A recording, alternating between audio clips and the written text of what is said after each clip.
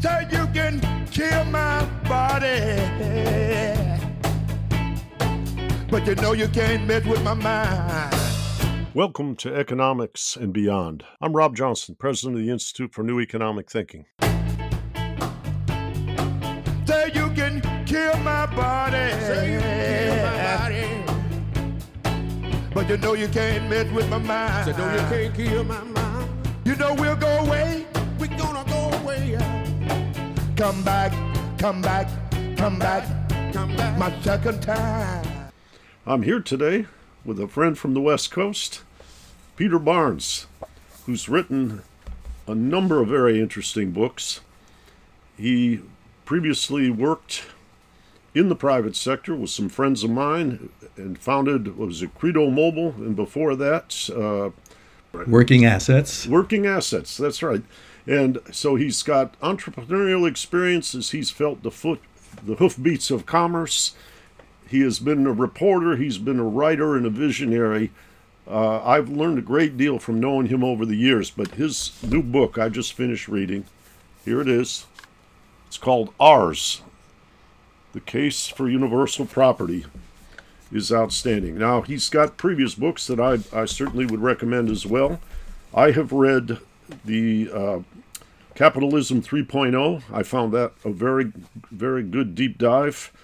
And I believe that your book, Who Owns the Sky, always made me think of Jackson Browne's song, Late for the Sky. But I don't know why that association cropped up, but I remember reading it. I was humming that song all the time. So at any rate, Peter, thanks for joining me. This is a really exciting book. It is clear that the world has got a lot of troubles right now, and just riding down the tracks in the orthodox structures is kind of scary to contemplate, particularly with the ominous realm of climate, the social unsustainability of the extremes of inequality that we're seeing.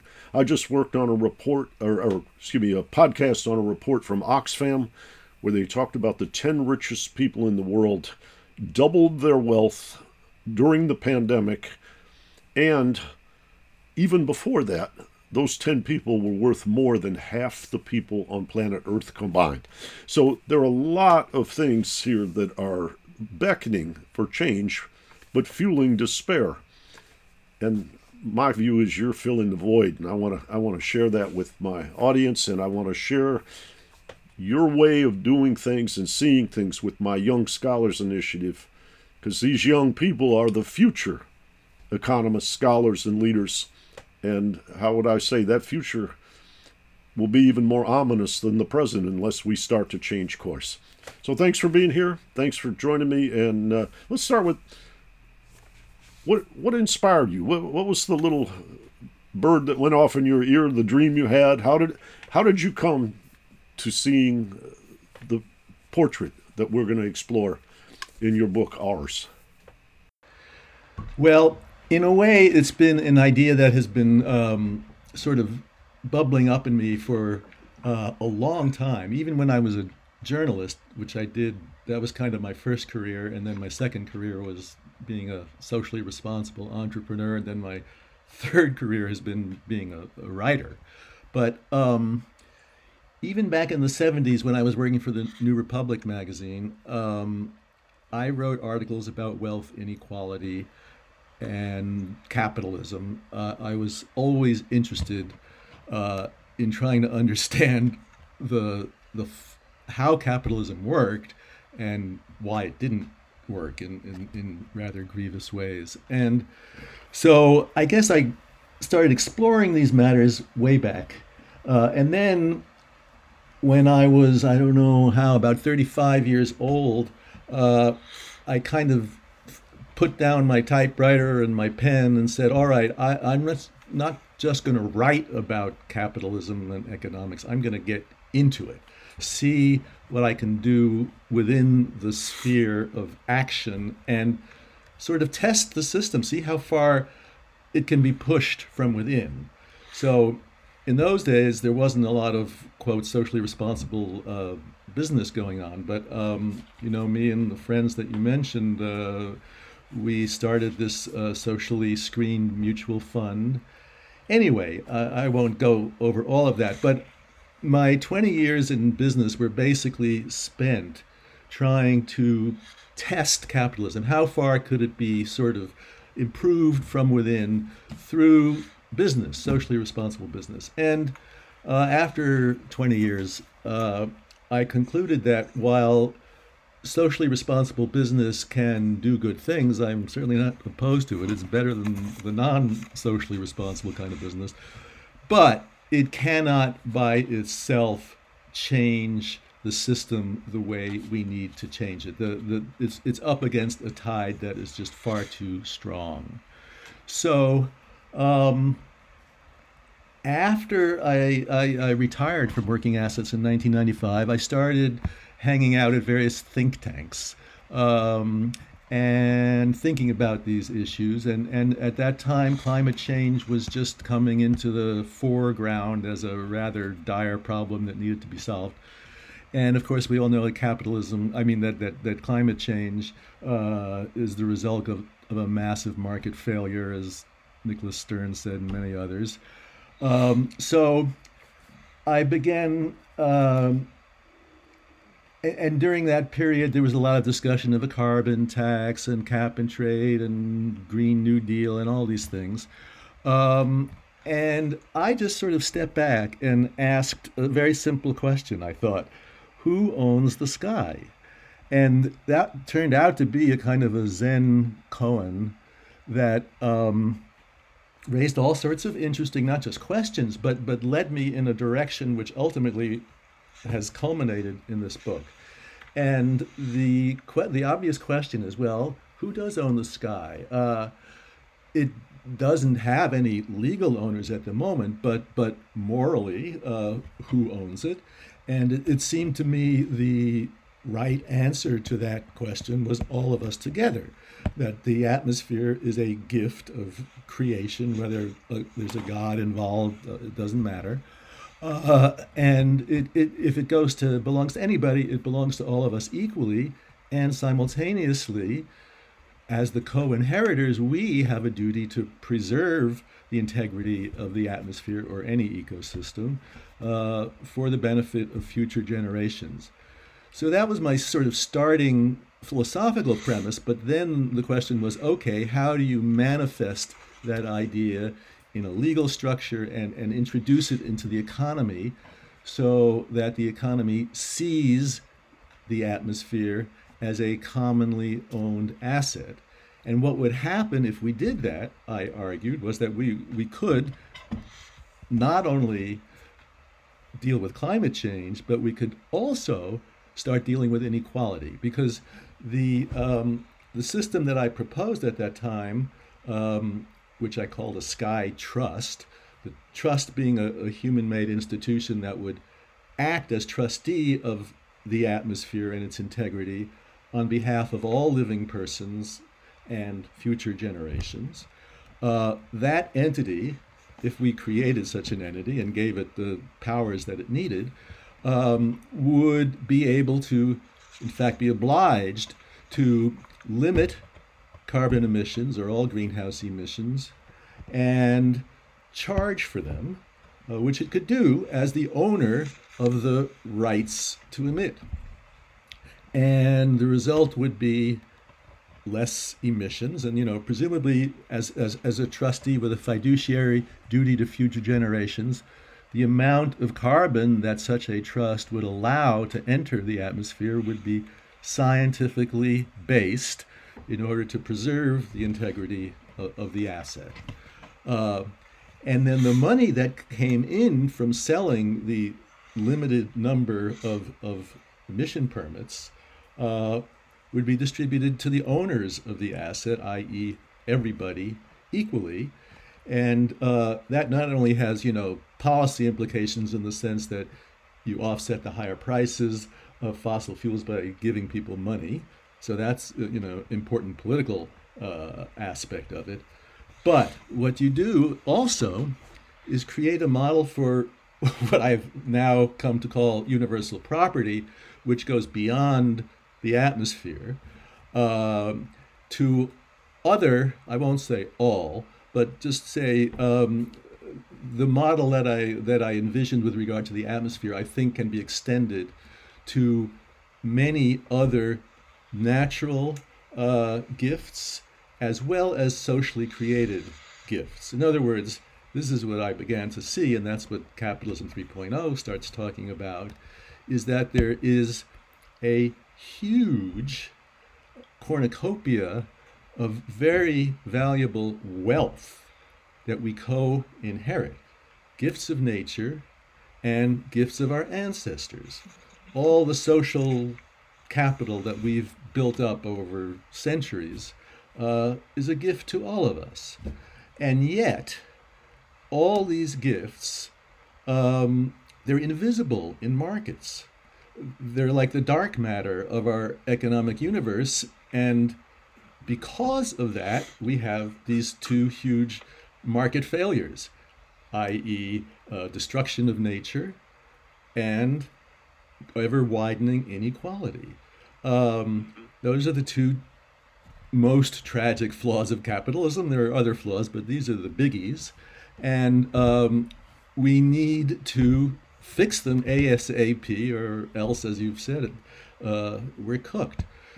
So I guess my intellectual quest, at this point in my life, that point, became to figure out sort of how you could blow up that model that I developed with regard to the atmosphere into something larger, economy-wide, that would achieve the results of fixing those two tragic flaws, destruction of nature and ever-widening inequality.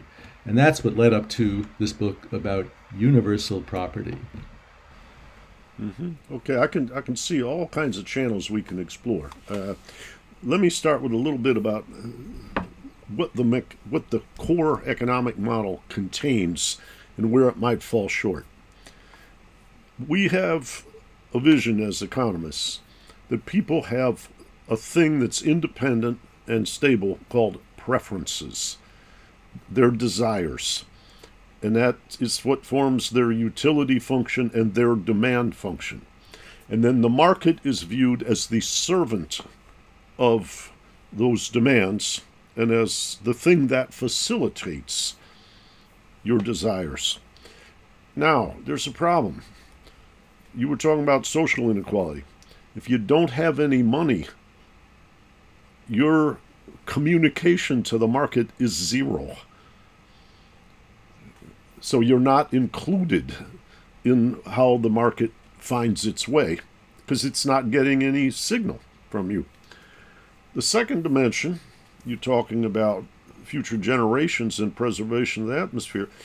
I may be, or you may be, or anybody may be about as generous and warm-hearted a person, but I don't know how to price in for 5 generations from now. I worry about my children and my grandchildren plenty because they're right there before me and I see all these ominous developments, but it's still not enough in preserving the infinite future to pretend that the market is solving this.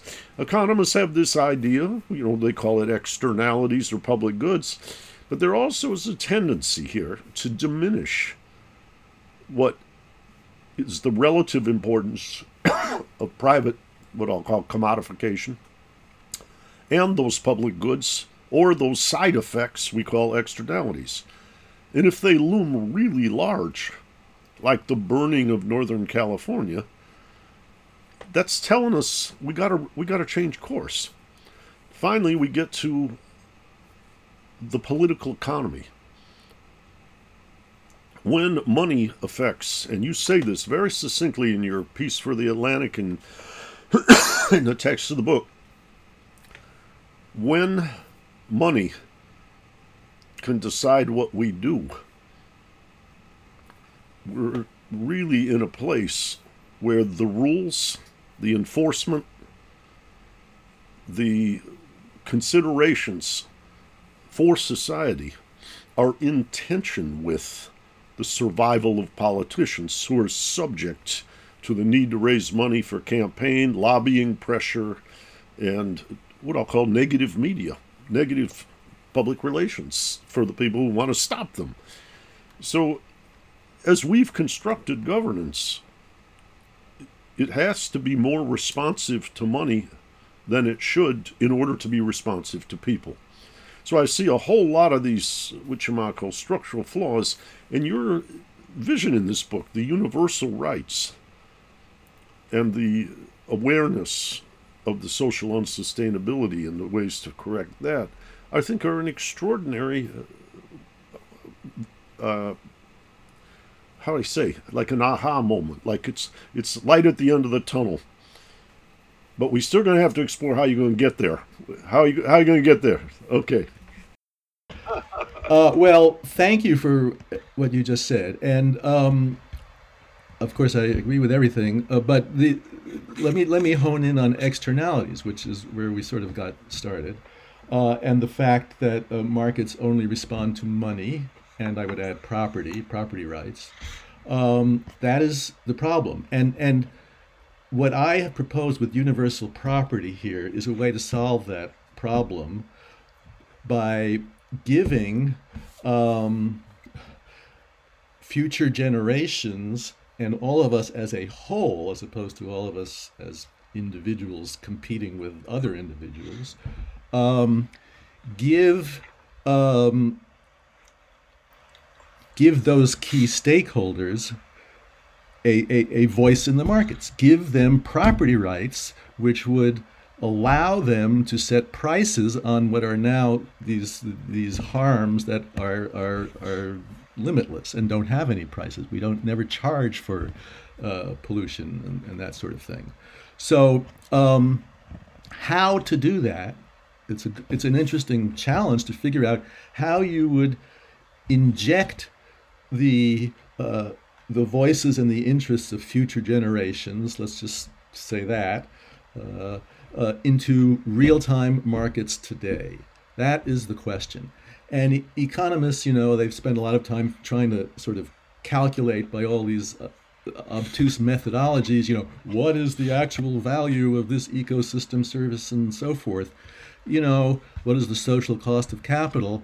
I mean, those are interesting intellectual exercises, but they don't actually lead to a systemic system, that puts actual prices on pollution and other kinds of harmful activities. So you need a mechanism in real-time markets that is able to stand up and say, for example, to a corporation that wants to pollute, no, wait a minute, we own this property, if you will, and you cannot trespass on our property with your polluting wastes without our permission, and we will grant a certain amount of permission, but only up to the point that it is sustainable for future generations, and then we will charge tolls, as if we were a parking garage and you wanted to park carbon in our garage, we will charge you. And that money will be distributed basically to everybody equally. But the point is, you solve the externality problem by creating an entity that has property and presence in markets and can charge prices in real time. That is the key. And that is really what the purpose of universal property is. And how do we get the existing incentive system, how would I put it? Perhaps the extreme crisis is what necessity becomes the mother of invention in the system. But how do we get ahead of the curve? How do we get this political economic system that underprices externalities, under responds to poverty, etc.? How do we get it to change course and implement your design? Well, obviously, we have to work through the existing political system in order to do that. But I'll come back to that in a second. But first, let me say that this is not that complicated. the hard part is getting it started. But once it's started, it runs itself. That's part of the beauty of it. That once you have property rights established and an ownership structure, a fiduciary ownership structure established for these gifts of nature and society, once that's set up, it runs itself. You don't need further government regulation, actually. Markets, what we're doing is fixing markets so that they can solve in real time a lot of the problems that government is trying to clean up, after all the harm has been done. So, but your point, and we should talk about this, is, theoretically one can see how that system might actually work, but here we are today, and how do we get from here to there? And obviously we have to go through the political process initially. Although I should qualify that by saying that there's a lot can be done that can be done apolitically at a smaller scale. In Marin County, where I live, we have something called the Marin Agricultural Land Trust, which it's a private nonprofit that has acquired conservation easements on about half the farms in Marin County, and thereby has saved Marin County from this seemingly unstoppable spread of sprawl and suburbs and malls and so forth. And that was done outside of government. So, but at a bigger scale, obviously government has to get involved to set up these big trusts, like an atmospheric trust, for example. And so legislation is needed to do that. And so the question, you've raised a rather valid, and it's the perennially daunting point that if our political system at this moment is controlled by the polluters and all the forces that are benefiting from the way capitalism works today and are going to oppose making the changes that we're talking about, how do we get from here to there? So, and my answer, which is, as good as I can do, or anybody can do, I think, is to say, look, most big changes in our economy, and probably any economy, happen at crisis moments. And, think of the New Deal, for example, and all the changes that were made during the New Deal. So crises are the periods of opportunity for bigger change than just ordinary politics. We're now in a state, and unfortunately now we've got crises all over the world, but we're still trapped in our terrible political system. But my assumption is, I guess I'll just say this, at least once a century, maybe twice a century, we can expect there to be a crisis that is of sufficient magnitude, such as the Great Depression, to open the gates to all sorts of things that weren't even thinkable, before. We saw a bit of that during the pandemic, where, we got child tax credits out of the pandemic. Of course, now they're gone, but you can see how during a crisis, things are possible that aren't possible during ordinary times. So that's my answer to your question. It's the best answer I can give. That we know crises are coming. We know we're due for a major crisis, probably multiple crises when you look at what's happening with climate and inequality and so forth. So we need to prepare the way the right has done so brilliantly. Milton Friedman and his gang used crises all over the world to install their free market ideology. Naomi Klein's book, The Shock Doctrine, makes this point very vividly. So that's a smart strategy. And we, who are trying to change capitalism in a different direction than Milton Friedman, need to think along those same lines and prepare for the next crisis and be ready for things such as a Sky Trust, and there's a whole bunch of things that have to do with other, financial assets and internet and so forth. We need to have our models, our alternative models ready, and even tested, at smaller scale, so that when the political opportunities present themselves, we know what to do. So that's kind of my vision of how we get from here to there. It won't happen overnight. It's going to take 40, 50 years, but a little bit at a time. And once we get started down that path, that's the other point that's really important. Going back to the New Deal. Okay, 1935 Social Security Act, a real breakthrough, but it starts very small. In 1935, the initial Social Security Act had a 2% payroll tax split between employers and employees, and the monthly benefits were something in the range of $30 a month. Here we are 70, 80 years later, and it's a lot bigger than that. And the reason is once you get something like that set up and people start getting checks in the mail, they suddenly start thinking, it's not a bad idea. Maybe we need to expand this. So I apply that same kind of logic to what I'm talking about with universal property.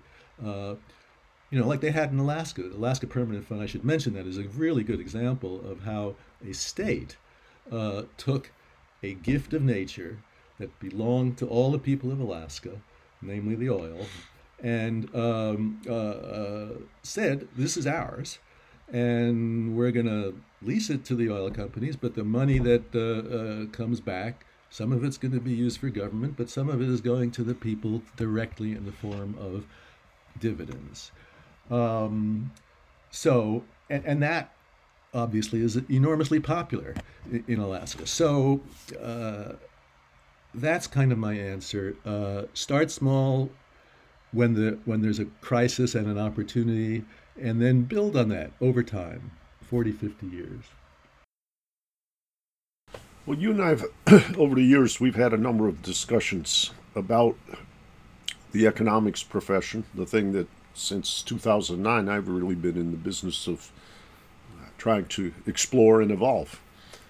And we've talked about innovation in economics. You can see things like peer-reviewed journals, tenure process, just habit structures of mind. And we've talked a little bit about which might call, where does the inspiration come from in a time when change is necessary? I know there are some people, Tom Paine, Ronald Coase, and others that have inspired you, and I can see my young scholars now reaching in that direction. I can see some people also reaching back and saying we have to reinvigorate the history of economic thought in a way that I remember John Kenneth Galbraith talked about. You have to see the changes in ideas in conjunction with the change in the needs and innovations and transformation of the structure of society. So with that kind of meta perspective, when you look backwards, what would you advise young people to read so that they're prepared to see this challenge in the way that you're capable of, how they say, exploring and doing and presenting? Well, you mentioned Thomas Paine, so I'll start there. I hadn't read Thomas Paine until I was sort of down this path some distance, but then when I discovered this essay that he wrote in 1796 called Agrarian Justice, but don't let that confuse you because it's really about property rights, I was blown away. Because and it's a very short read, so and it's free on the internet. So for people who want some historical, intellectual grounding, I would start there with Tom Paine's Agrarian Justice. And basically my book is just an expansion of the simple idea that he laid out in that pamphlet. I guess he called them pamphlets, which is that there are two kinds of property. This is what Paine said. There's man-made property, which is inevitably unequal in terms of its distribution because humans have different aptitudes and so forth, and there's luck and all these other factors. So, okay, that's fine. That's over there. And then there is the kind of property that we inherit together, natural property and social property. So he spelled that all out, and he said the latter kind, the natural and social property, rightfully is a birthright of every person. And so he was talking mostly about land in 1796, because that was, before climate change and all these other things. But there were enclosures of land in England, and land concentration already starting in the United States. And so he said the rent from the land belongs to everybody. This he precursing Henry George there, and he proposed the mechanism. This is what's so extraordinary. He proposed a actual workable financial mechanism for capturing the value of land and sharing it equally among all of its rightful inheritors. And what he proposed was a national fund be set up that would rely on an inheritance tax on landowners, and the revenue from that would be used to pay startup capital to every person, man or woman, when they turn 18. The sums translated into current dollars is something like, what was it? It's, I think, maybe $18,000, something like that, as a startup grant when people turn 18. And then end of life, when people turn 55, they would get a similar amount of money. I think it was about $1,000 a month. Payne talking in 1796 about that. And he showed mathematically how this could actually work. Today, it's a little more complicated today, but the point is that he not only saw that there are two kinds of property, but he saw how the hidden value of the natural and social property could be captured and shared in a very practical way. So then you mentioned Coase and Pigou and all these others. Pigou is one of my heroes as well. And he, in his classic book, The Economics of Welfare, which I reread in the course of doing this, he hones in on the fact that markets produce not only wealth, but ilth or harms, and that welfare, as in his definition of welfare, is not the sum of all the goods produced by an economy, i.e. GDP, but the difference between that sum and the sum of all the harms caused by the economy in the process of creating the goods. And it's the difference between those two that actually constitutes welfare. And of course, that's absolutely right on, but somewhere that got lost in the history of practice of economic thought. But his other point was that one of the big harms, the two big harms that he wanted to get rid of or diminish, were poverty and pollution. Pollution in his day meant all the coal smoke that was going up in London and Manchester and all those cities where everybody was burning coal for heat.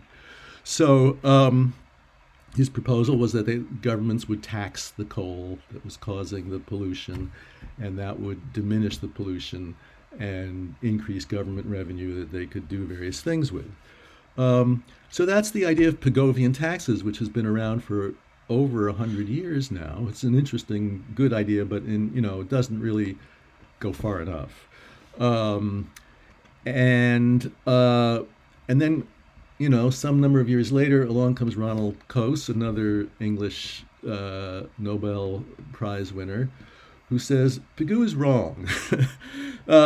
We don't need taxes. What we need is property rights. And he wrote a very influential paper. I think it's called The Social Cost of pollution. I forget exactly, but his remedy for the problem of pollution was to establish property rights in a way that they were private property rights. So, if somehow polluters and pollutees could have their defined rights, they would negotiate some kind of a deal where polluters would have to compensate pollutees and blah, blah, blah. Interesting idea, but it wasn't actually functional. And it also was off base in thinking that it would be okay for polluters to be grandfathered rights to pollute. So anyway, but I liked the fact that Coase introduced this role of property rights as opposed to taxation and regulation. And that theme, that there might be a way to solve capitalism's biggest flaws through a new form of property rights as opposed to taxation and regulation, really intrigued me. And it's what led to the model that I'm proposing. But they are different. You need to make that work. You need a different kind of property right. And that's what I've defined as universal property, as distinct from private or state property. And the distinguishing features of universal property are, first of all, the assets that it applies to are these co-inherited assets, the gifts of nature and society. So we're not taking any private property and expropriating it or anything like that. We're leaving private property just as it is, but we are propertizing, if that is a verb, some of this enormous amount of hidden wealth that markets completely ignore. So we're propertizing some of that in a way that it is held in trust for future generations. So that's the first piece of it. There are literally fiduciary trusts established to manage this property right, these property rights, which could include things like, what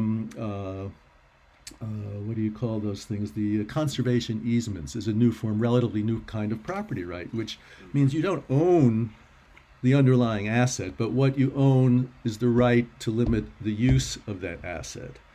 And I mentioned the Marin Agricultural Land Trust. That's completely based on conservation easements.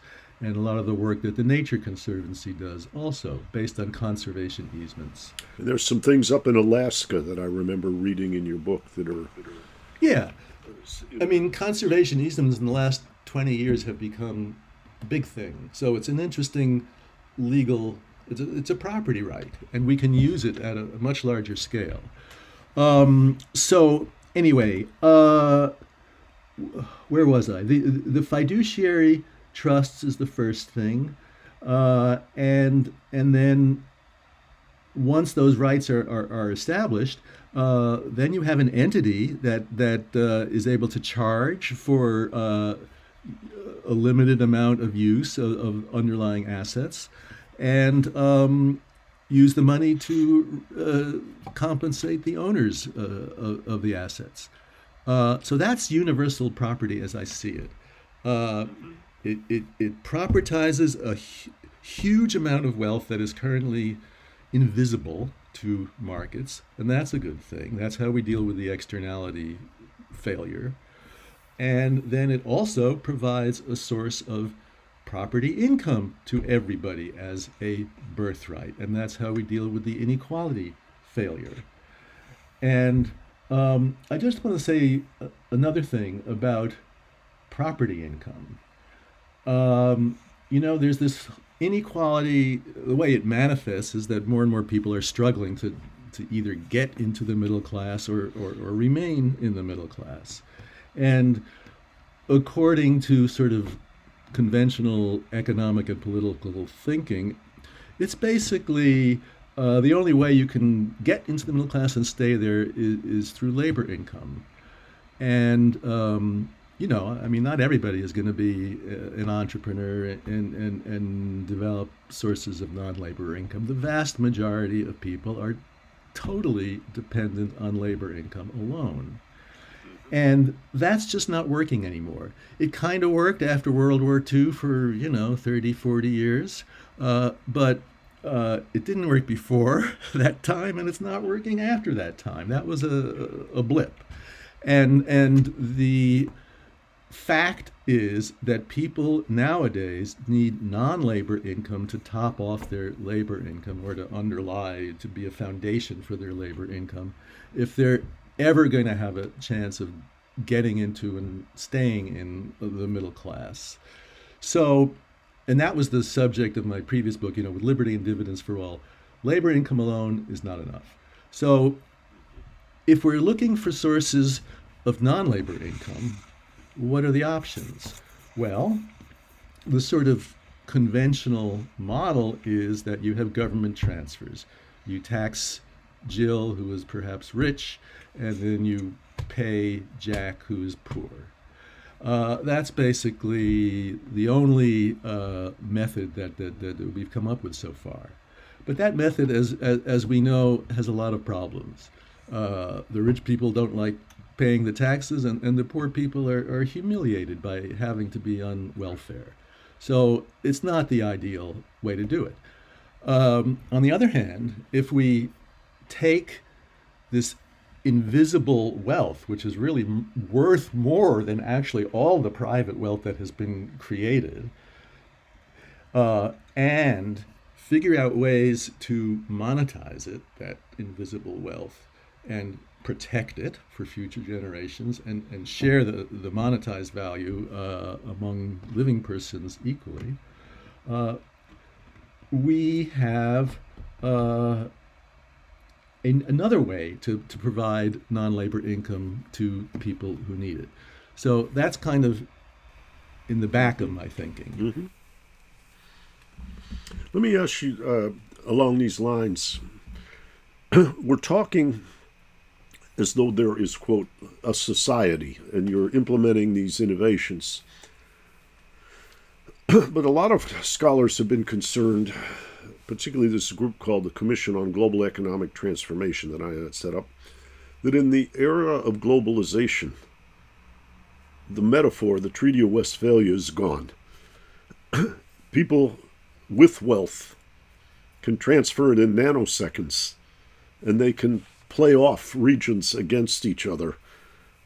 And so when we're talking about that universal right, there's a thing called planet Earth, and there's universal rights, and then you send out shares to everybody.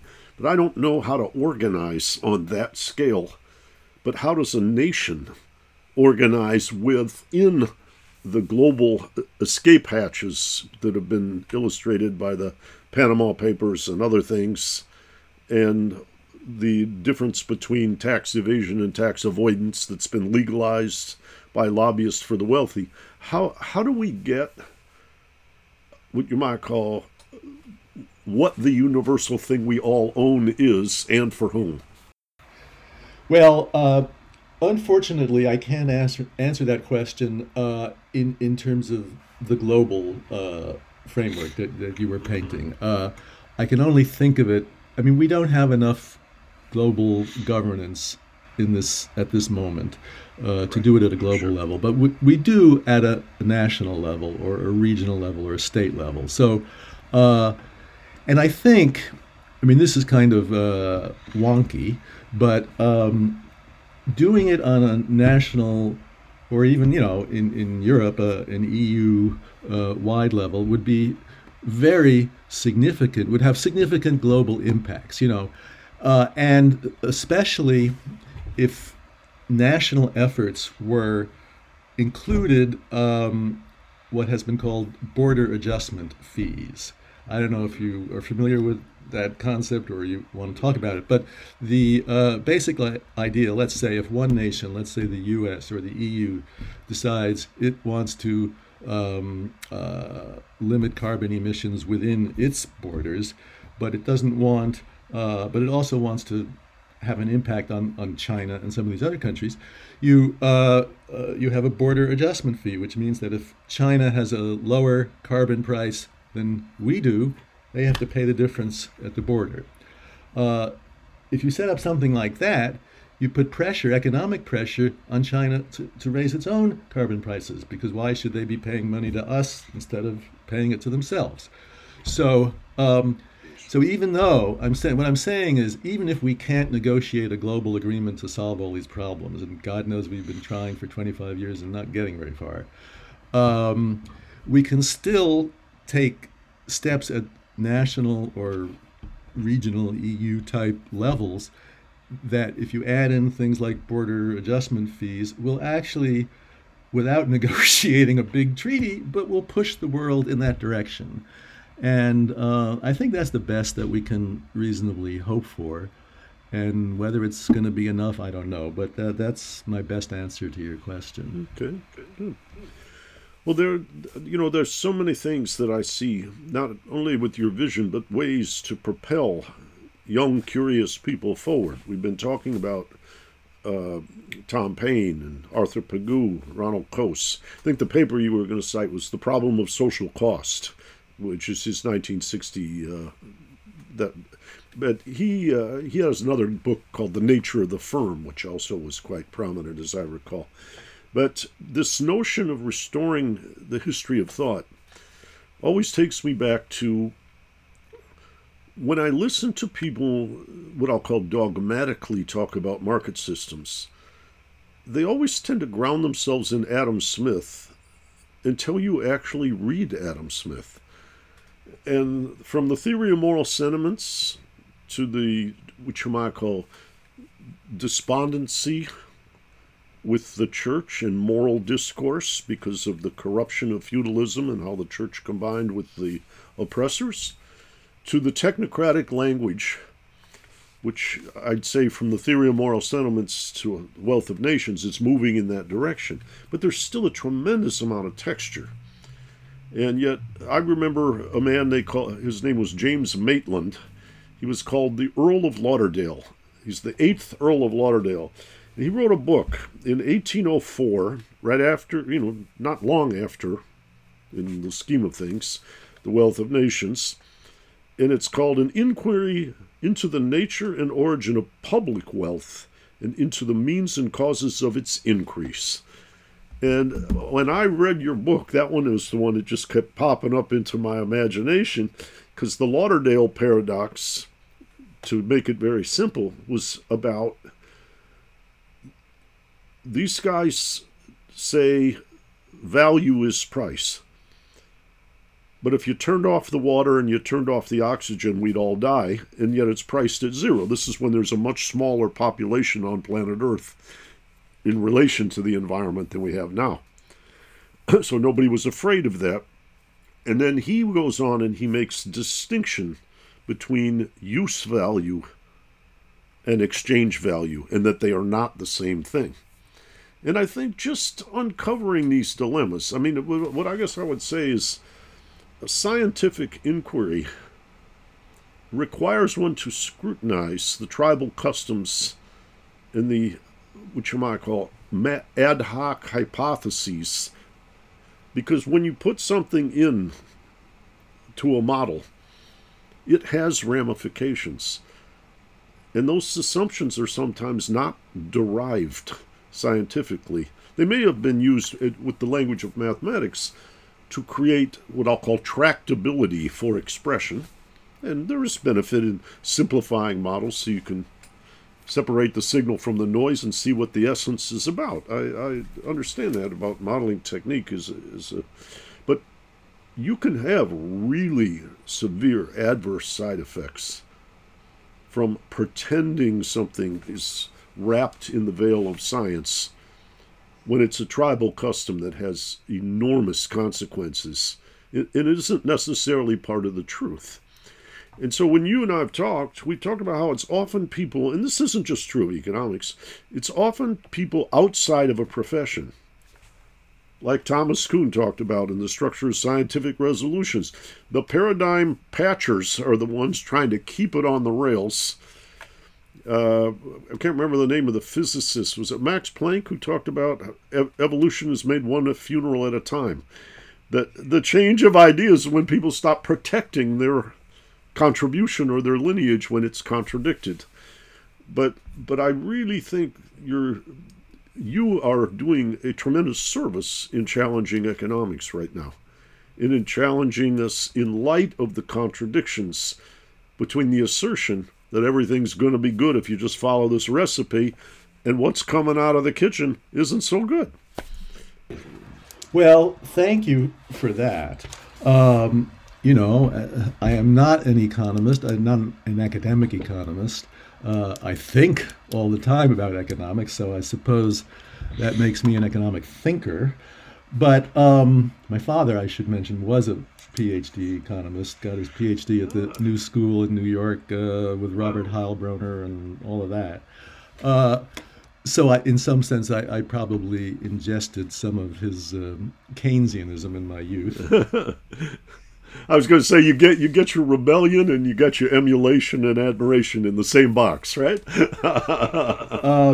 But, as I said earlier, I sort of approached this first as a journalist and then as an actual entrepreneur and just, with beginner's mind, you might say, just what is happening and what do we need to happen and what's wrong here, and to, sort of flash back to Adam Smith and the Earl of Lauderdale and those guys.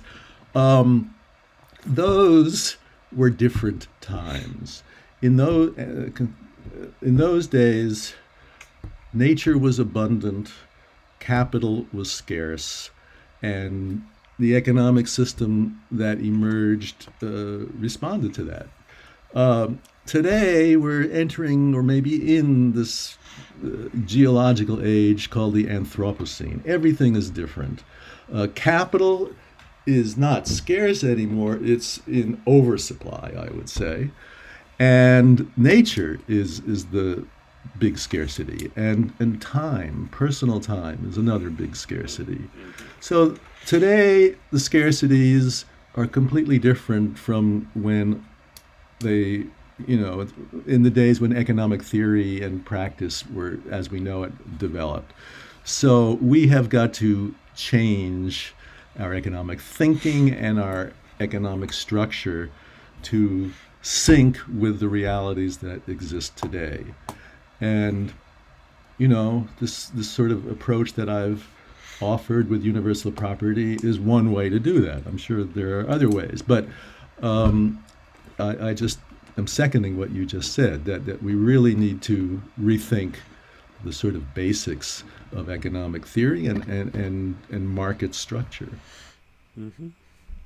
Well, I see all kinds of, hopeful signs.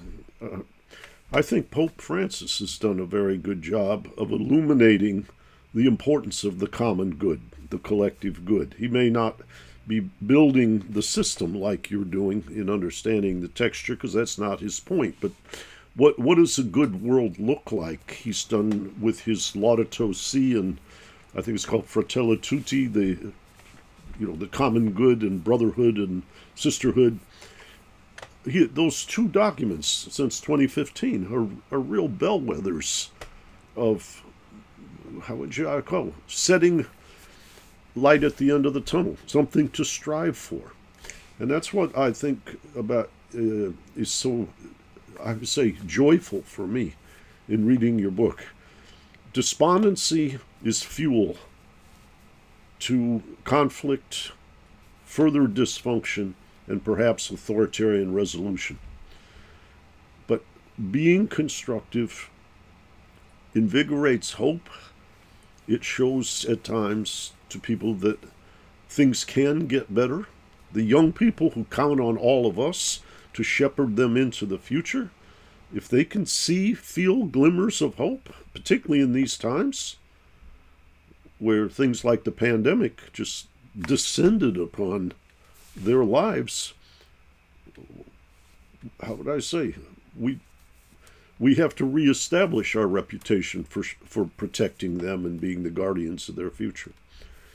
But I think you're making a contribution. I think the spirit of your book, of all of your books, but this one in particular at this critical juncture, is really an extraordinary effort and contribution. So I really want to thank you for that. That's the kind of example I want the 17,000 young scholars in the Young Scholars Initiative at INET to draw upon as they're building their career.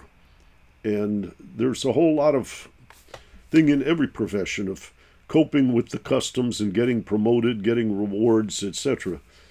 But then there's this other bird kind of chirping in your ear.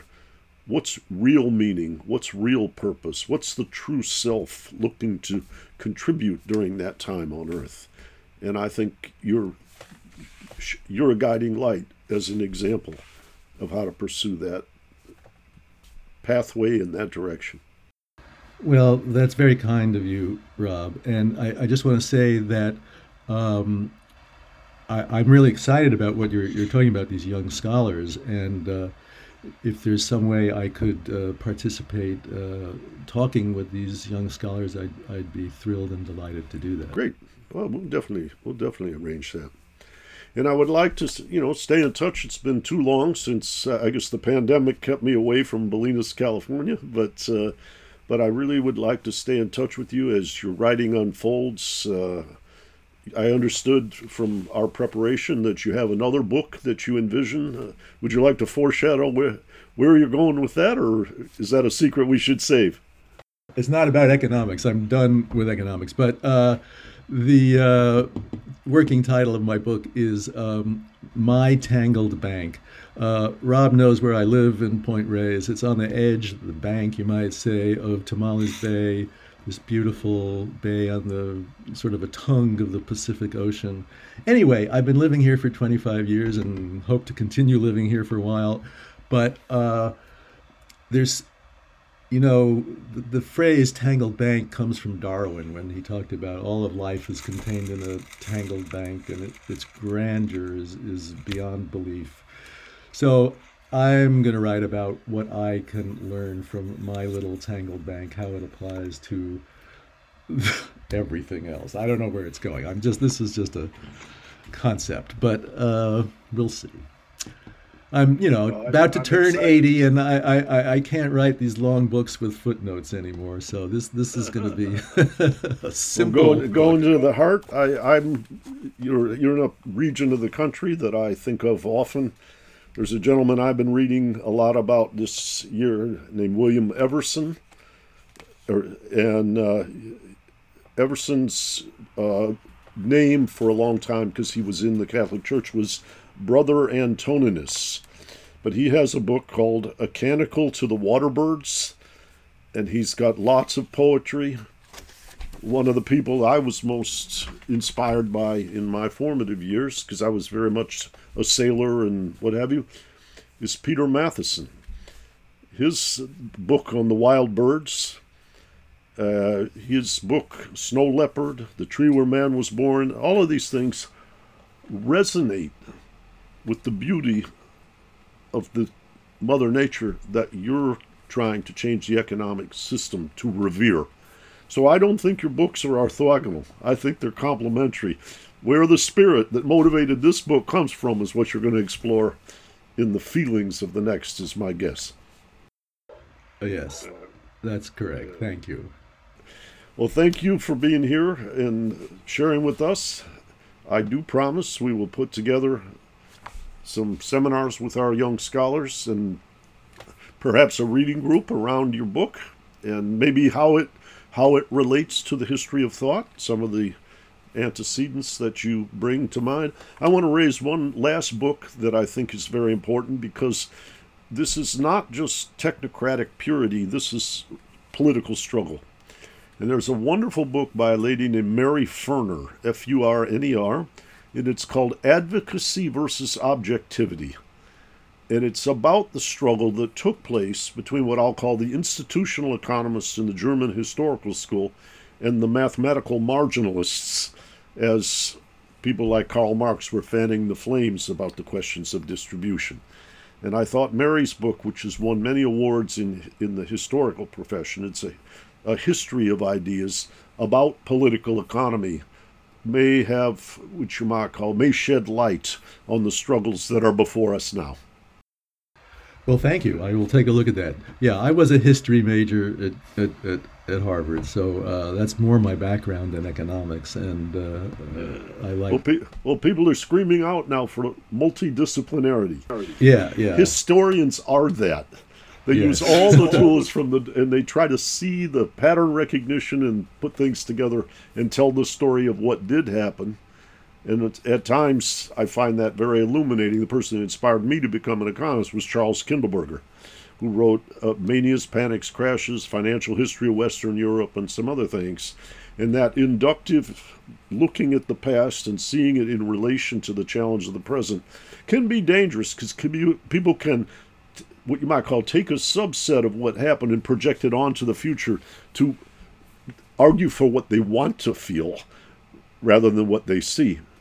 But on the other hand, I think history and history of thought are very, very powerful contributors to the kind of wisdom that the economics profession needs at this time. Let's adjourn now. Thank you very much, and I'm sure going to call you again for another chapter not too far down the road. Thank you so much, Rob. I really appreciate it. Take care. Bye-bye. And check out more from the Institute for New Economic Thinking at ineteconomics.org. And I'll tell it and speak it and think it and breathe it and reflect from the mountains so all souls can see it. And I'll stand on the ocean until I start sinking. But I'll know my song well before I start singing.